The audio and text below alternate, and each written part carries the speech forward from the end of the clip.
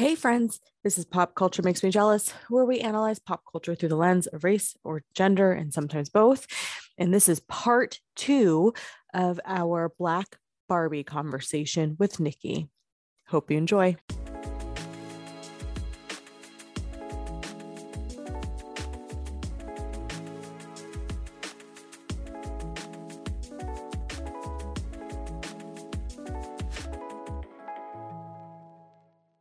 Anyway, go back to Halle Berry. Yes, let's talk about the queen of the mixed girls.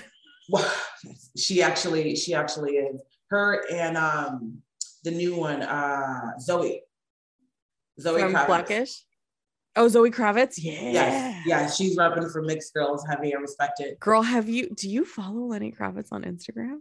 Yes. Okay, good. Yes, I do. Yes, I do. Say, you know who Lenny's parents are, right? Yeah. Oh God. Okay. Yes.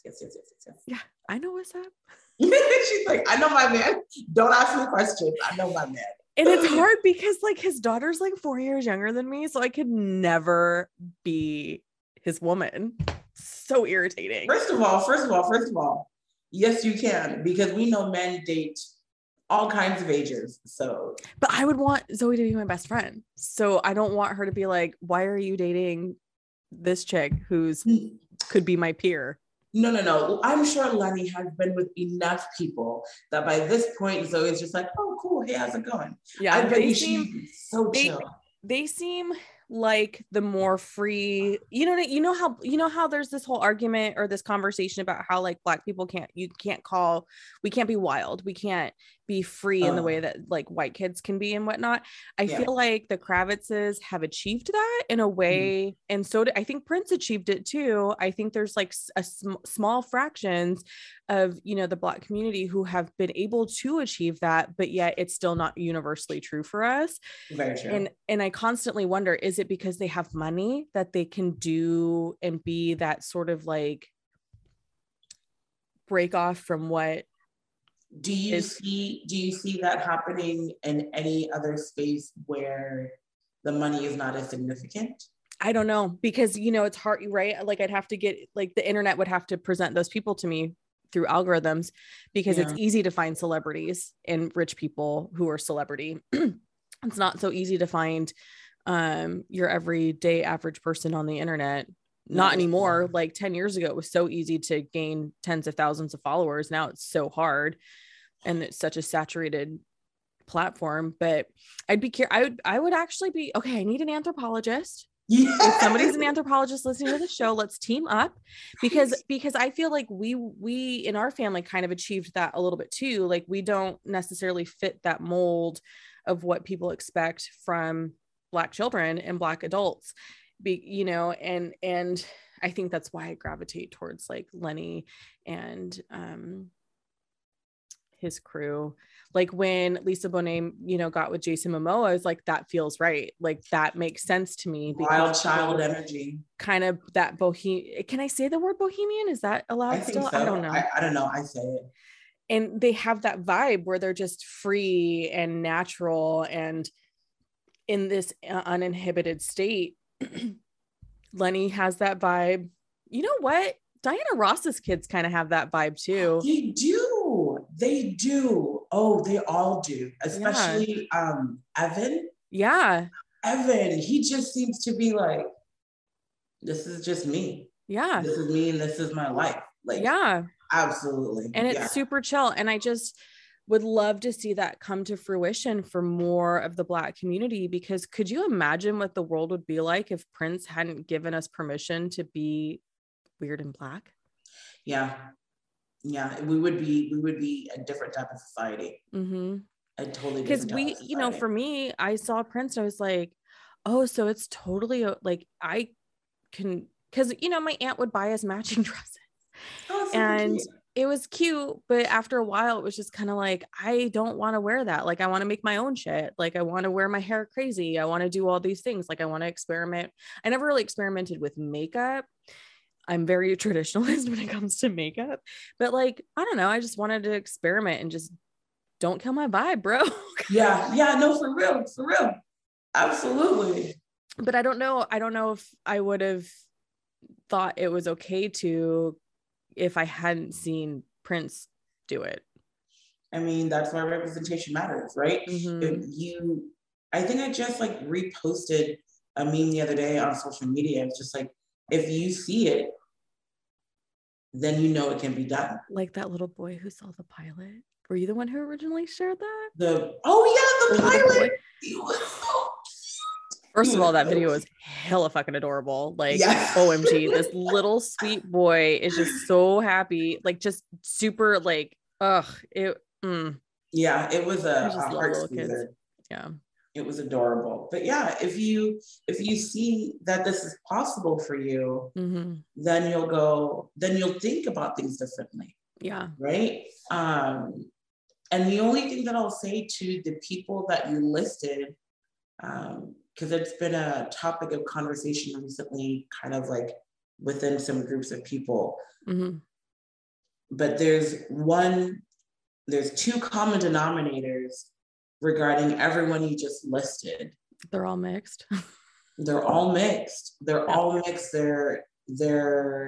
a lighter shade of brown, and some of them even lighter than that, right? Yeah. And of course, that speaks to potentially other issues, but oh is it man, just happen to be that way? You know what I mean? Is it just coincidence, or is that just reality? Is that the nature of it? You know what I mean? And I don't know, not saying that I have an answer to that, but just another layer to put on. No, but it makes me want to dive and do some sort of cultural anthropological study in it, because that's my hurdle, right? Like always, like, that whole my hardship is worse than yours. So I'm not allowed to be in any kind of pain as a Black woman because I'm light and I've got light skin privilege and I'm pretty. So I've got pretty girl privilege and all of these things. But it's like, that's just as hard. I feel like that's not bringing us together to fight the collective battle against racism. That's just aiding in it. Like, that's what the overall industry wants, is for us, infrastructure wants, is for us to be at battle with each other, because I'm a little bit lighter than some of my, sisters in race. And that's not okay, because then they win. We're never going to dismantle racism if we can't come together and be like, okay, girl, I get it. We all have, let's have our jam session. Let's get it out of the way. And then now let's go fight racism together. You know what I mean? It's like that whole, like, my sister and I can fight, but we're not going to fight in public. That part. Yeah. Right? Yeah. Like, let's fight, but let's not fight in public, because then what are we doing? We're giving permission to the people who believe that we are lesser and don't deserve equity and equality. We're just proving their point.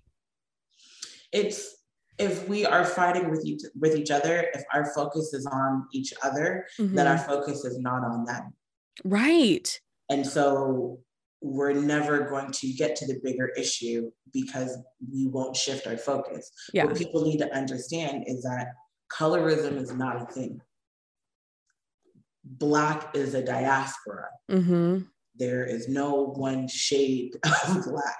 It really should be Black and brown, right? Because what is considered Black is really just darker toned brown people, right? But it is a diaspora. And then we can get into the slave trade and the people getting everywhere and the mixed cultures that have happened as a result of that.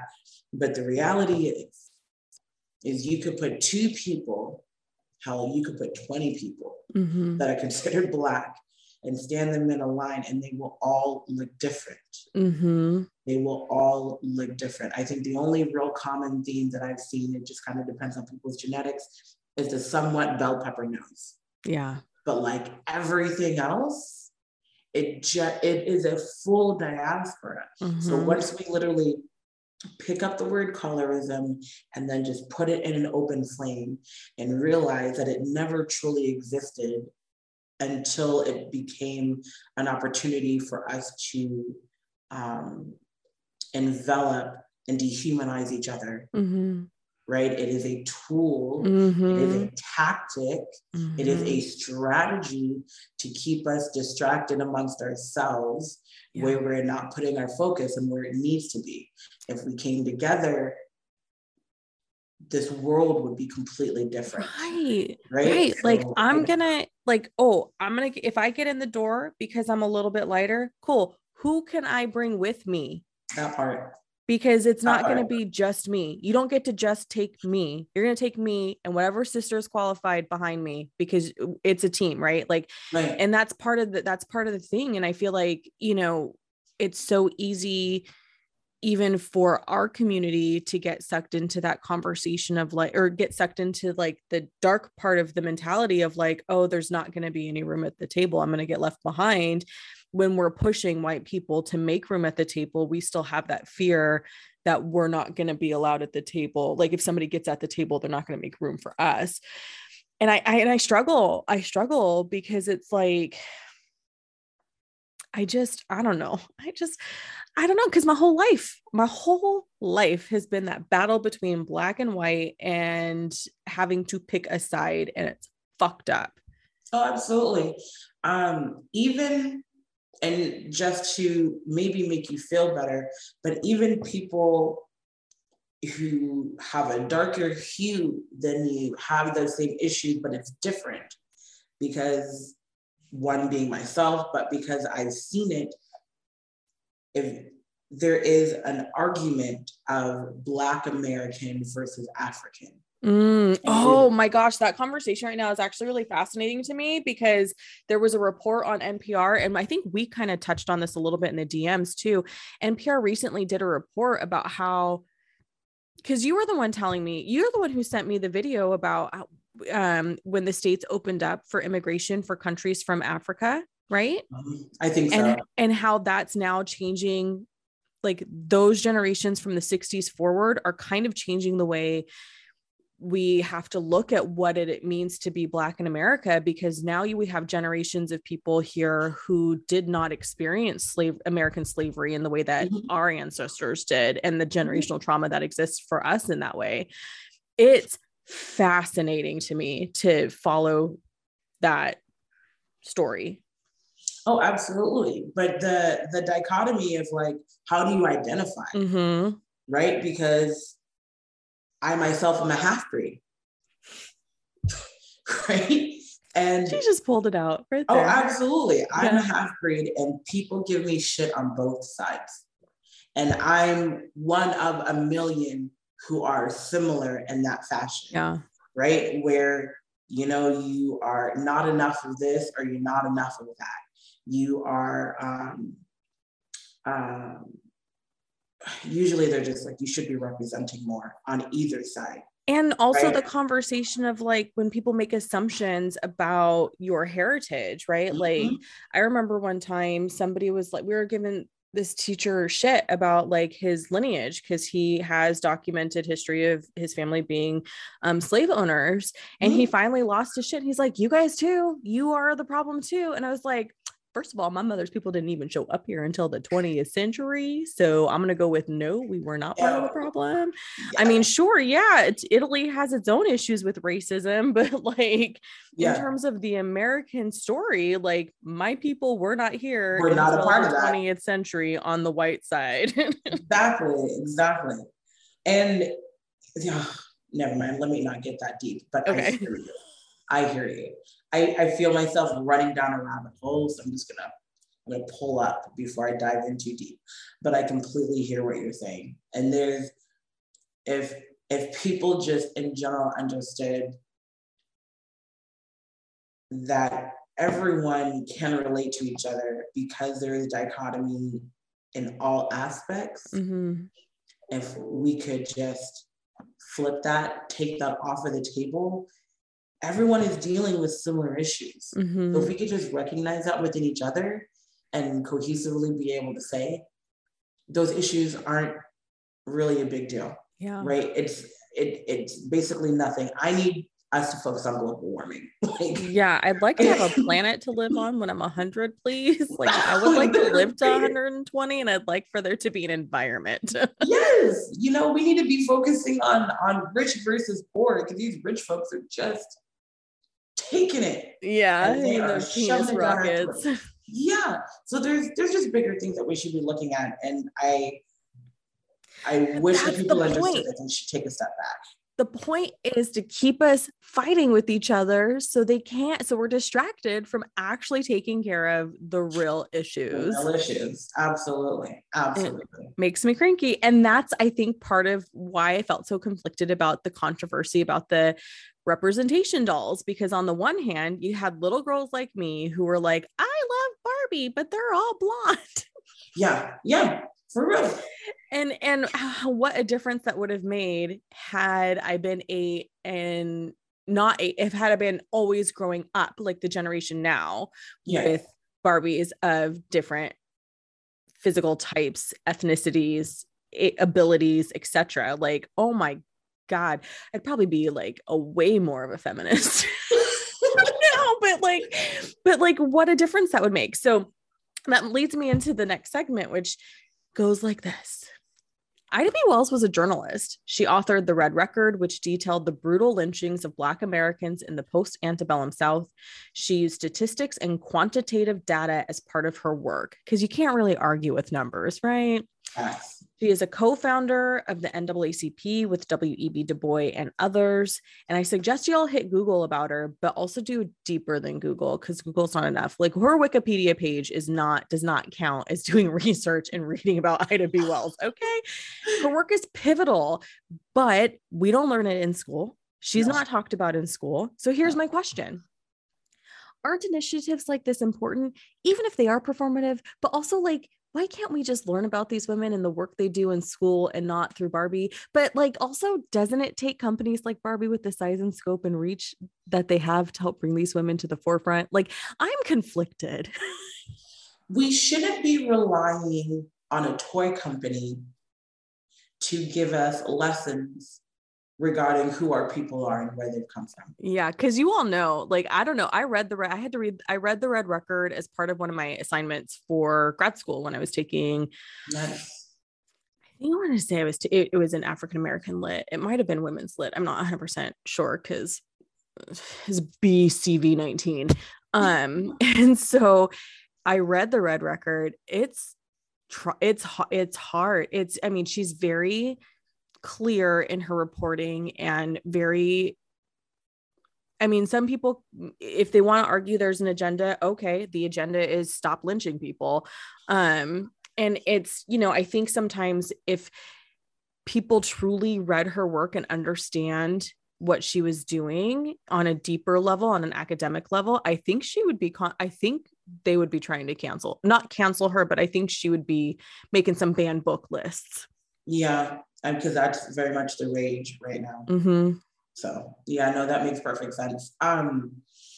Like, is Ida B. Wells Barbie sold in southern states? Oh, I don't think that's an answer Google can give me. Because I would love to know. I genuinely wondered that after I was like, how many, like, I'd be curious, how many people over at Mattel have read her work?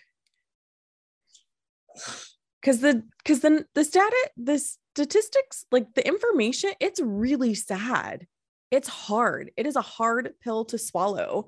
And then you have to wonder, like, then I wonder things like my grandfather's from, BFE of Alabama, born in 1916.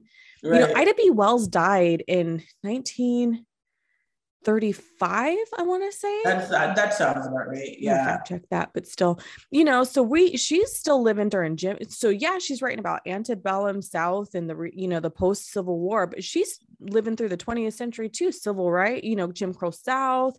Yep. The civil rights haven't really, like, they're kicking into gear, kind of, and so she's like. She's a 19th century figure and she's a 20th century figure. Her reach is over two, very important points in American history. And it's just like, I mean, thank you for helping people understand who she is, but who's actually taking the time to read her work and to see how it's still important today? Because wasn't it still legal to lynch people up until like a couple years ago? Yeah, I was about to say, yes, that was very much still legal. And it's, what was our group of white women like? The suffragettes? The The Susan B. Anthony's of the world? No. The like women Confederates or the Confederate yeah, what are they called? Yeah. I forget, but that group, but they were pro-Confederacy. They were pro-Confederacy, and 1931. I was mistaken. Correction. She died in 1931. The point is she died during Jim Crow's South. Yes, absolutely. But those women, they made it their goal, and they were successful in making sure that that they basically rewrote history in the textbooks. Yeah, whoever wins history, right? Whoever wins writes this. Whitewashed. Yeah, so it's still a problem in the South. It's a problem everywhere, to be honest, but it's still very much a problem in the South. So when you pose the question of, I wonder if Ida B. Wells, was being purchased in the South, I significantly doubt it, but Ida B. Wells isn't being taught in the schools, right? We still have the same three: Rosa Parks, Martin Luther King, Malcolm X, right? And people don't even realize that there are folks before Rosa Parks who sat down and refused to get up and had very significant life consequences because of that, right? So if folks don't even know those small things, they don't know about Ida B. Wells. And then you go, okay, well, is that why it's important to send your kid to HBCU? Is that where they're going to learn, about more about their people if they didn't learn it already through general public education? Yeah. Right? The first time I took an African-American lit class, I was at junior college. I was 26. There was this very handsome 23-year-old, and he thought we were the same age, and I felt so cool. But the bulk of the class, was, Black kids. And then there was like a handful of white kids who followed the professor because he is a really good teacher. Probably shouldn't have been teaching that class, but he was a really good teacher.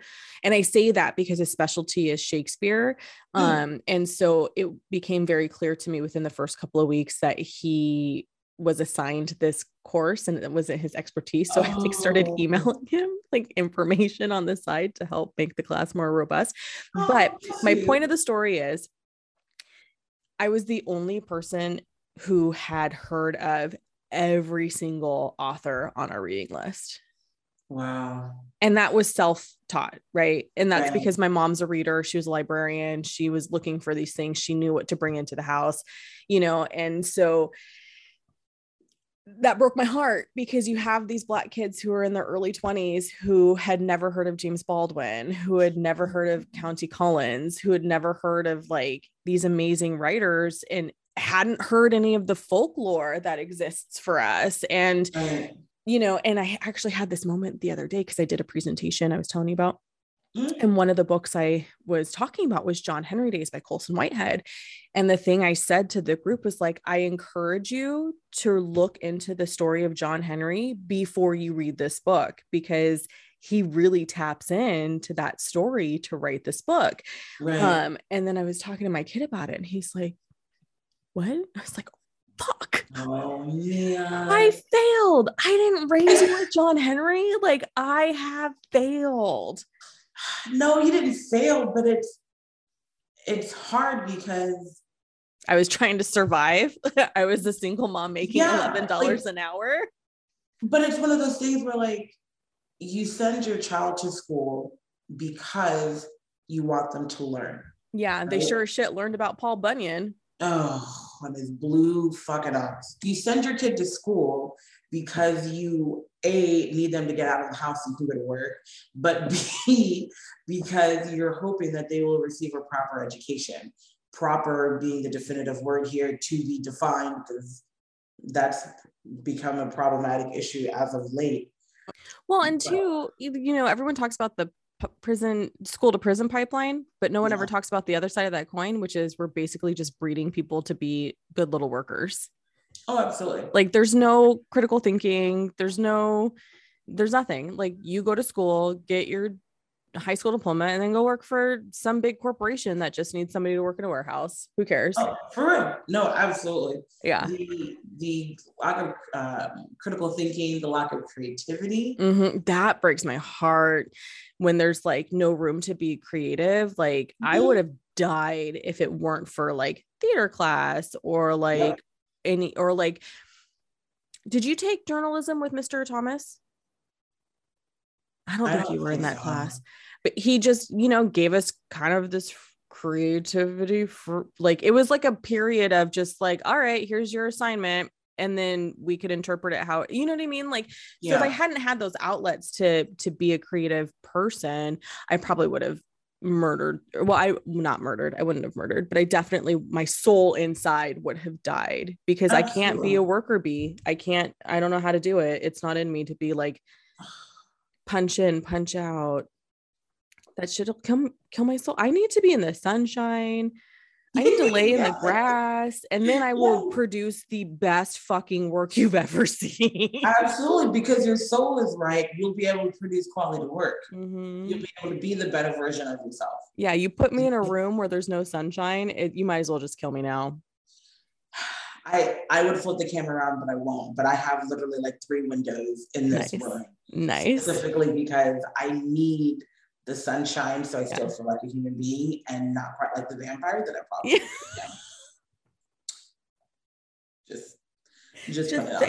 Just saying. But yeah, no, our education system is significantly flawed, to say the least. Yeah. But when it comes to Black history, I know people are like, CRT is a big topic, but taking CRT off the table, just having a more expansive truth to our history, what has brought us to this point. The whole point of understanding our history is so we don't repeat the same common mistakes. Right. And I feel like as a nation, we are repeating ourselves. We are in a particular loop. And I think part of that is because there isn't enough education when we are younger for us to truly understand what this country has gone through to get to where we are, so that we know enough to do better and be better. Yeah. And when we don't provide a lens of truth to the history, there is so much that you don't include. Therefore, there is so much that is not learned.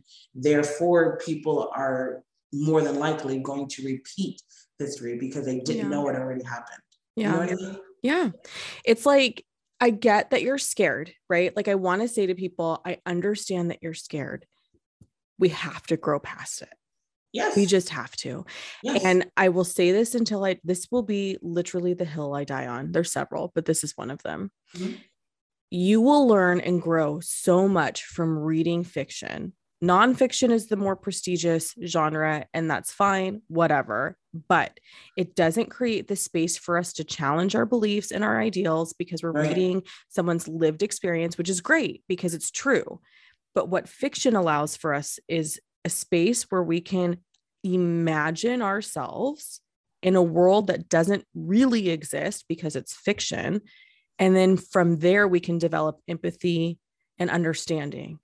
And then we can take that and transfer it to when we read nonfiction to have a better acceptance of someone else's true story. That needs to be like written down and just kind of sent to the masses, because that's that is my mission in life. That is so very true, because one of the things, I feel like I've heard Whoopi Goldberg say this before, but maybe that's because she's on Star Trek. One of the things that people have said historically is that when there are movies, storylines about the future, it for some reason never seems to include Black people. My friend and I were just talking about how there's not a lot, like we couldn't come up with any Black science fiction or fantasy books for YA. And then on Twitter the other day, this gal I'm assuming she's a gal. I shouldn't assume. This person on Twitter announced that they are going to have their like Black fantasy novel published. And it's a whole series, and it's been optioned for a movie. Oh, good for them. I know. I was like, I literally was just talking about how this doesn't exist, and now you're making it exist, and this makes me so fucking happy. I mean, like, think of Wakanda, right? That's like the largest scale, most recent version of that. Wakanda is not real, right? But it is a place that we have imagined where Black people thrive. Yeah. And they're not based on the horrors of their past. Yeah, that's a conversation too that people are struggling, that I struggle with, where people are like, when you have something that is Black art, a Black story, and it doesn't include trauma, like some people are like, this isn't historically accurate, and then, or this isn't accurate to true life, and then other people are like, thank you for finally giving us something that doesn't include trauma. And I'm in the camp of like, can I just get a rom-com where we're not worried that these guys are going to get shot because they're Black? Like, come on. Like, and I don't want to get attacked for that. I don't want to be attacked for that, for wanting that. I want beautiful stories. I want suspense. I don't want thrillers. I can't do thrillers, but I want the kind of stories that I like. Yeah. That starring, Black casts. Yes. But they don't have to worry about, they can just exist. That's all I want, is for them to just exist. Yes. And it shouldn't be that difficult, but clearly society has deemed it so. Mm-hmm. And that's why I love people like Jordan Peele. Yeah. Because he's out here just creating all kinds of worlds. Yeah. Somebody was like, so, did I tell you this story before? Somebody was like, I saw Get Out. This white person says this to me. I saw Get Out, and oh my God, I get it now.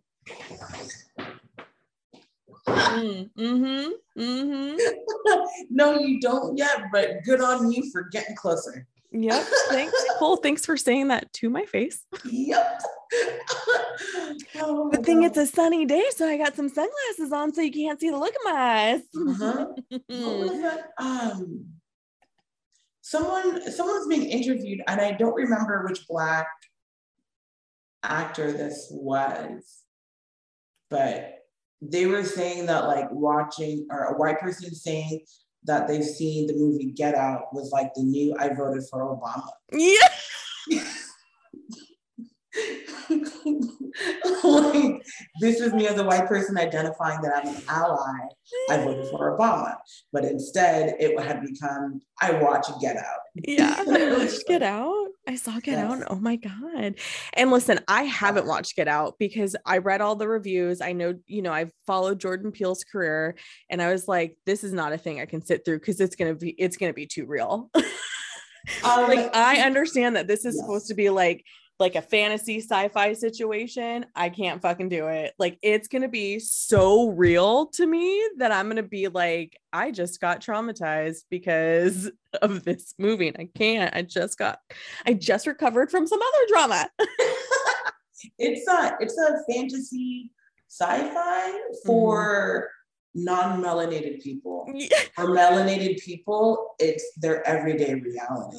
That's kind of the takeaway I got from reading the reviews and just sort of watching as many trailers as I could on YouTube and what have you. And I was just like, oh, this is not a movie I can sit through and feel okay about my life, because then I'm going to walk out into the world and it's going to be exactly like that. Well, and see, that's exactly what it is, because it only like reinforces your own personal reality, which does not make it easier to interact with people who don't look like you. And I'm not saying like that is a good thing, but it takes a moment. Yeah. Right? Like, takes like a decompressing moment to just be like, I'm okay. Like, yeah, this is okay. But if you ever do want to watch it, we could do like a watch party, and I will totally watch it with you, because I liked the movie and I thought it was good. And I was appreciative that even in the ridiculousness, it's not really ridiculous, but even I should say in the reality of this movie, there was still a lot of humor. Yeah. And I appreciated that. Well, comedians make the best drama writers in my mind, because they have to do comedy. Otherwise they're going to be crushed by their emotions. Yes. Is what I think. And that's exactly why I think Jordan Peele keeps making the movies he's been making. Yeah. Cause Us, did you see Us? Yes. I'm not going to see that movie. I did. That fucking trailer creeped me the fuck out. I'm not seeing that movie. It should. There's a huge, do I want to say two-thirds of the movie I was probably creeped out. But if you look at the movie as a whole, it is a good movie. And then you just go, damn, Jordan, what else you got in that mind of yours? You know what I'm saying? Like, you have given similar ideas into two totally different realities. What else you got going on in there? Yeah. And now he's got a new one. He's got a new one coming out with Keke Palmer and Common. Oh, I love Common. Who doesn't? I was actually really sad when he and Tiffany Haddish broke up. I saw that Tiffany got interviewed after they broke up, and she was asked, you know, like, what did you think of Common's response or whatever, or like his explanation when he was getting interviewed about it. And she said, well, everything he said in that interview was new to me. Ooh. There goes Tiff, keeping it real all the time. I love her. Okay. All the time. So I have a correction that needs to happen. Go for Jamie it. Foxx won in 2004 for Best Actor for Ray. Oh, shit. Okay. I know, I forgot to. And then Forrest Whitaker won Best Actor in 2006 for The Last King of Scotland. I forgot about that movie. I think everyone has. Damn. And then I think, okay, so yeah, so it looks like 2006 Forrest Whitaker's the last lead actor Academy Award winner. So 4 total. Jeez. First being Sidney Poitier in 1963, Denzel in 1989. Oh no, Denzel in 89 was supporting for Glory. Then so 63 for Sidney, 2001 for Denzel, 2004 for Jamie Foxx, and then 2006 with Forrest Whitaker. Okay. Still 4, but 4 is better than the 2 that I have in my head. So I guess. Yeah. And isn't that interesting how we only ever pull Denzel and Poitier and how easy we forget that Jamie Foxx is a fucking Oscar winner? Yeah. No, because I would have not had remember that at all if you hadn't mentioned it. Yeah. And I remember when Ray came out because I was like, oh, that was a great movie. But also at the same time, Don Cheadle was nominated as well. He was in the category as well for Hotel Rwanda. And he was so good in Hotel Rwanda that when Jamie Foxx won, I was like, I really think it should have gone to Don Cheadle. Yeah. Now that you mention it, I remember that like hush of conversation had definitely gone around because it was like, hey, it was one of us, but then it was like, let's do a deeper dive into this. Like, you know what I mean? Because Hotel Rwanda was all about genocide, and Ray is a biopic about Ray Charles. Jules is like, the math ain't mathin'. This is not, no. And I love Don Cheadle. I actually, at first I was upset that he replaced Terrence Howard in the Iron Man series. And then I was like, I'm okay with it. Yeah. But Terrence did it to himself. He did. Because his ego got too big, and that happens. Yeah. I get it. If you don't feel respected, you should leave the situation. I'm glad that they didn't turn around and give it to a white guy. I mean, because they easily could have. They could have, yeah. They didn't even try to find someone that looked like Terrence. No, they were like, slightly problematic, but I guess I'll take my wins so I can take my wins. Yeah, and that's the thing, right? And that brings us back to our Barbie conversation. It's almost like we got to take our wins when we can take our wins, because again, could a smaller company bring these women out in the way that they're being brought out, right? Like now all these little girls everywhere will see, like, there's probably a little card. It's probably, sanitized because of how much her work really was about ending lynching. Yes. But it's a start. And then like maybe support, maybe Mattel, you could, like, I don't know, drop a couple million in some like creatives who work in the industry, who also work in the doll industry, who are Black. Like that'd be kind of cool. Do some sort of collab. Cool. If they featured a creative who is making Black dolls, I think that would be really cool. But I will tell Mattel thank you, but I think what they're doing is minimum, right? Yeah. It's like the minimum expectation. You should be having diverse products because your products represent the human race. Mm-hmm. And now throughout history, current and future, right? So at a minimum, you should be having proper representation. Yeah. So thank you for doing your job in a sense, whether I believe it was, genuinely performed, right? If it was done for the goodness of your heart, if it was done because you're just coming after this money, or if you were actually trying to be diverse, because there is a possibility that there was a Jamal in the room, mm-hmm. right? Or that there was a Taisha in the room and said, no, I want to make sure that our folks are being represented. So it's hard to fully judge when we're not in the room because we don't know how it all came to be, mm-hmm. right? The origin story, if you will, of the product. So I'm appreciative that it's out there. I'm appreciative that there is better representation today than there was yesterday. Yeah. But at the end of the day, these are minimum expectations mm-hmm. for such a company. Mm-hmm. This is what I expect you to be doing. And as a matter of fact, I expect you to be getting better and further developing yourself as a company and becoming more diverse, right? So I wonder go ahead. No, I was gonna say, I can't celebrate it, but I can appreciate them doing their job properly. Yeah. I wonder what kind of conflict exists if they were to set aside some funds that came from the Inspiring Women series and put that back into programs that empower and support the education of women and girls, and what kind of funding that could be created for like female entrepreneurs and, just helping whatever. And I wonder if there is a conflict in doing that because of other things that we aren't aware of, right? Like who sits on their board of directors and what kind of like big power is there, because it is hard to,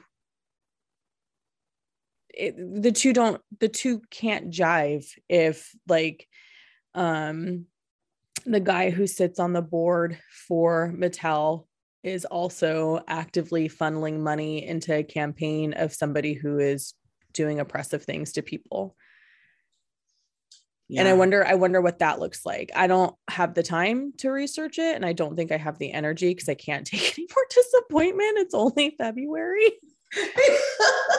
The beginning of the year. I got to spread out my disappointment.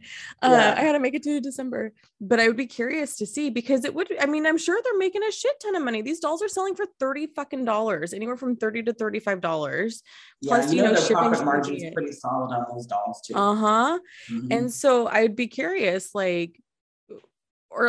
give some of the money back to the fucking Girl Scouts, for Christ's sake, or something where the funds from this Inspiring Women series is earmarked for empowering women and girls, education, starting businesses. I don't know what the fuck that would look like. Like what is the issue that they can't do that, or do they even want to? That's my question, because what I'm thinking of is, if you and I are thinking about it so easily, then someone or some people over there must have thought about it as well, and there must be a reason why they're not doing it. Mm-hmm. Which takes me back to, I won't celebrate what they're doing, I will appreciate what they're doing, and I will repeatedly say this is a minimum. Because you could be doing more and you should be doing more. Yeah. I think about all the time, like, okay, so if I can successfully make this business earn lots and lots of money, what kind of things can I do in return? Because I'm a creative. It's really hard to be a creative and to support yourself when you are creative and you have to work a 9 to 5 and you're a parent. So what would that look like if I was making Mattel money in my company? That would look like, for me, okay, I'm going to create scholarships for moms who are artists, prioritizing single moms and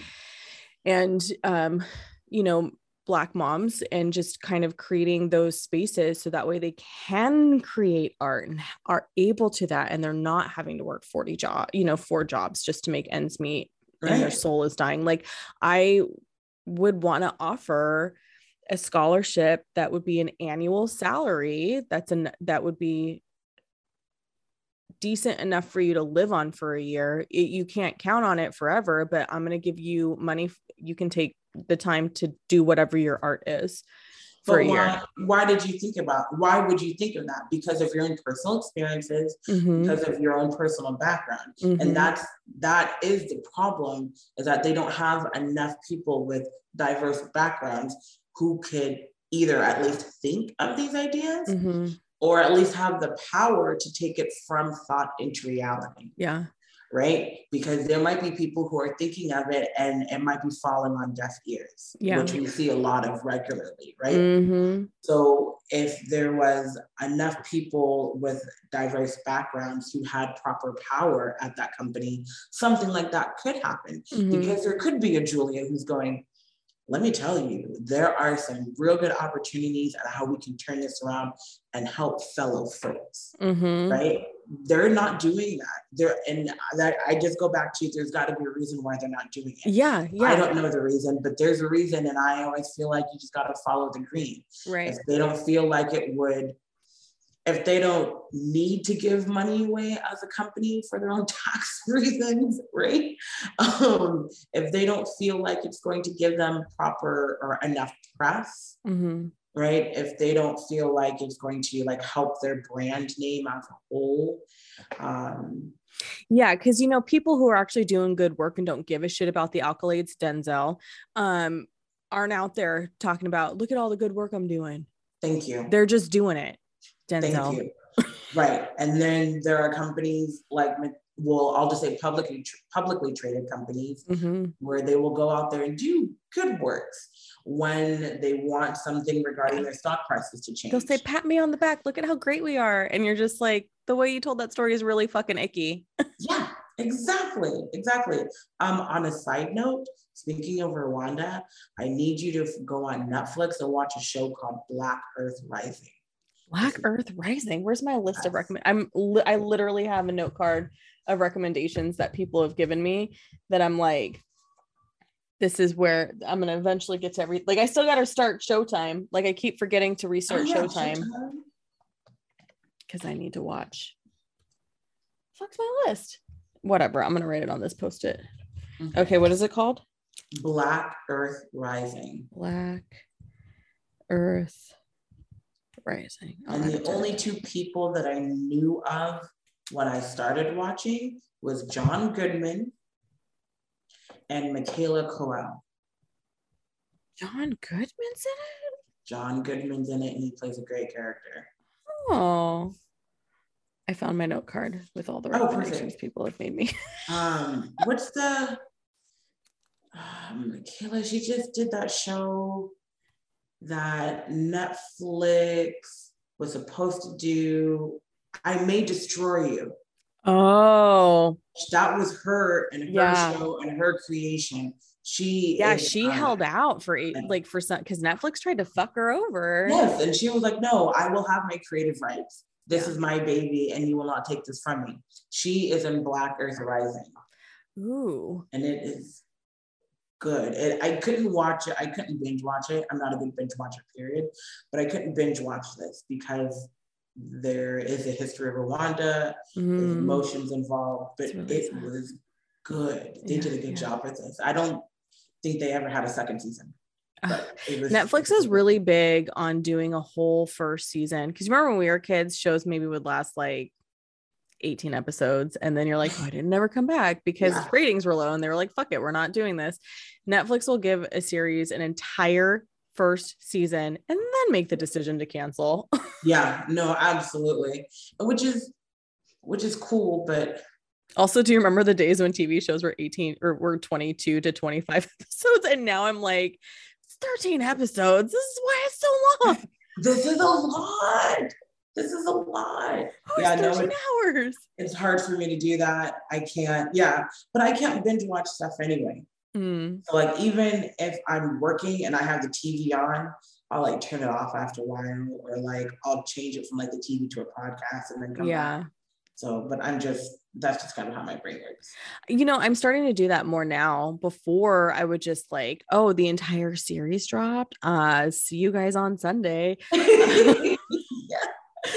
And now I am kind of shifting and kind of getting more into a little bit here and a little bit there. And I think that's a lot to do because of the podcast and you know, covering topics that my guests are comfortable talking about, but I want to make sure I've seen enough of what I need to see so I can also intelligently have these conversations and not just straight come from like my personal experience. Like I need to relate to the material, right? Like for sure. In some form or another, but it's just, I don't know. It's wild. Yes. I do get pissed though, because they make the whole season at once and then streaming platforms will make the decision to drop one a week. And I'm like, you are already fucking done recording it. Just give it all to us at once. Yes. Just do it. Like, don't do like Pam and Tommy right now. I'm like, well, I'm just going to wait till all that. And like Love is Blind season 2, I'm literally waiting because the finale drops Friday. So I'm like, that's my weekend. I'm going to put it on and just. Yes. Would you give Pam and Tommy a thumbs up or a thumbs down? Listen, I don't know how I feel about it right now. Okay. Because we were 12 when that happened. Oh God. Okay. So like I'm reconciling my memory of the events at the time with how the television is telling me the story. Oh, okay. That's a point of view. And how's that going for you? It's really hard because I'm like, wait, because I feel like people need to know and understand. One of the reasons why I feel qualified to do this show is I literally watched Entertainment Tonight every fucking night from like the age of 8 until like, I actually think I didn't watch it when I moved into this apartment. So I haven't seen it in 10 years. Okay. But for 20 years, every single night I watched Entertainment Tonight. And so I feel like it's weird because I remember how entertainment was covered at that time. Right, of course. And I'm like, it's just hitting weird. I don't know. And 2, their oldest son was born in 96. And at the point of where we are in the story, I'm like, she should be obviously pregnant by now. Oh, that's not helpful. So I don't know. I'm going to wait. Like I've watched, I'm completely caught up, but I'm like, fuck it. I should just wait until they're all dropped and then watch it all the way through. Cause I'm having some kind of emotions. I don't know if it's because it's weird to see like the 90s that I can fully remember now being recreated and told. Right. I don't know if that's part of it. I'm sure that plays a role in it. Like, is this how our parents felt when they made period pieces about like the 60s? You know what? I wonder about stuff like that because a lot of the period pieces are widely inaccurate. Yeah. And like not properly representative of what was going on. Hashtag Summer of Soul is one of the things I'm watching right now, but on Hulu, which is a story. That's Questlove, right? That's his documentary. That's a documentary, yeah, because it was basically like the Black Woodstock. Yeah. And Quest was like, he was nominated for an Academy Award for that. Exactly. But in the intro, he's like, I love music. He's like, I live and breathe music. He's like, I didn't know there was a Black Woodstock. Yeah. He's like, I've talked to a lot of my friends about it, young and old. He's like, we didn't know there was a Black Woodstock. And so a lot of the people that performed in this concert was like just on the cusp of becoming big, right? Like Nina Simone, before she became like more activist than not, you know what I mean? When she was starting to sing a little bit differently and about different stuff. A lot of people just kind of like on the cusp of this. And so he was just like, what else of our history has been whitewashed? He's like, I know the answer to that, but still. He's like, this was in the 60s and that was whitewashed. He's like, I didn't know it existed at all. Which brings me to the concept. So I was on Instagram the other day. I follow a couple classic Hollywood pages and somebody posted about how like, oh, Hattie McDaniel, first African-American woman to win an Academy Award. And this is so amazing. And I'm like, oh, okay. Clearly the person who wrote this is white because then they would know how controversial she actually is in the Black community. And it's great. Like, I'm not discrediting the fact that she won an Academy Award and it's amazing. And it shouldn't have taken all those fucking years for a second Black woman to win an Academy Award. Right. But when you get into the life and times of Hattie McDaniel, yes, one, it's sad, and two, she says some pretty shitty stuff publicly. It's one of those things where you see the award, you see the person getting the award, but then you go back and you look at the work and you're like, why are they getting this award? Yeah. So like, and it kind of aligns with the whole Ida B. Wells doll representation too, because on the one hand, you know, there's this person on Instagram that I really love who posted it, and she was the one who was very critical, and I was like, yeah, I support your criticism about this. And then on the other hand, this other representation page I follow was like praising it, and so it's like, where do the two meet? Because now I can see your life experience based on how you're posting about this, right? Yes. So, and it's the same with Hattie McDaniel, like, oh, you didn't grow up hearing about how she said really shitty things about the Black community. Okay, got it. Like, we're in it, and it could potentially fall into that conversation too of like, how do you separate the art and the achievements from the artist? Like, that's a big conversation, especially right now. So I don't know. It's hard. It's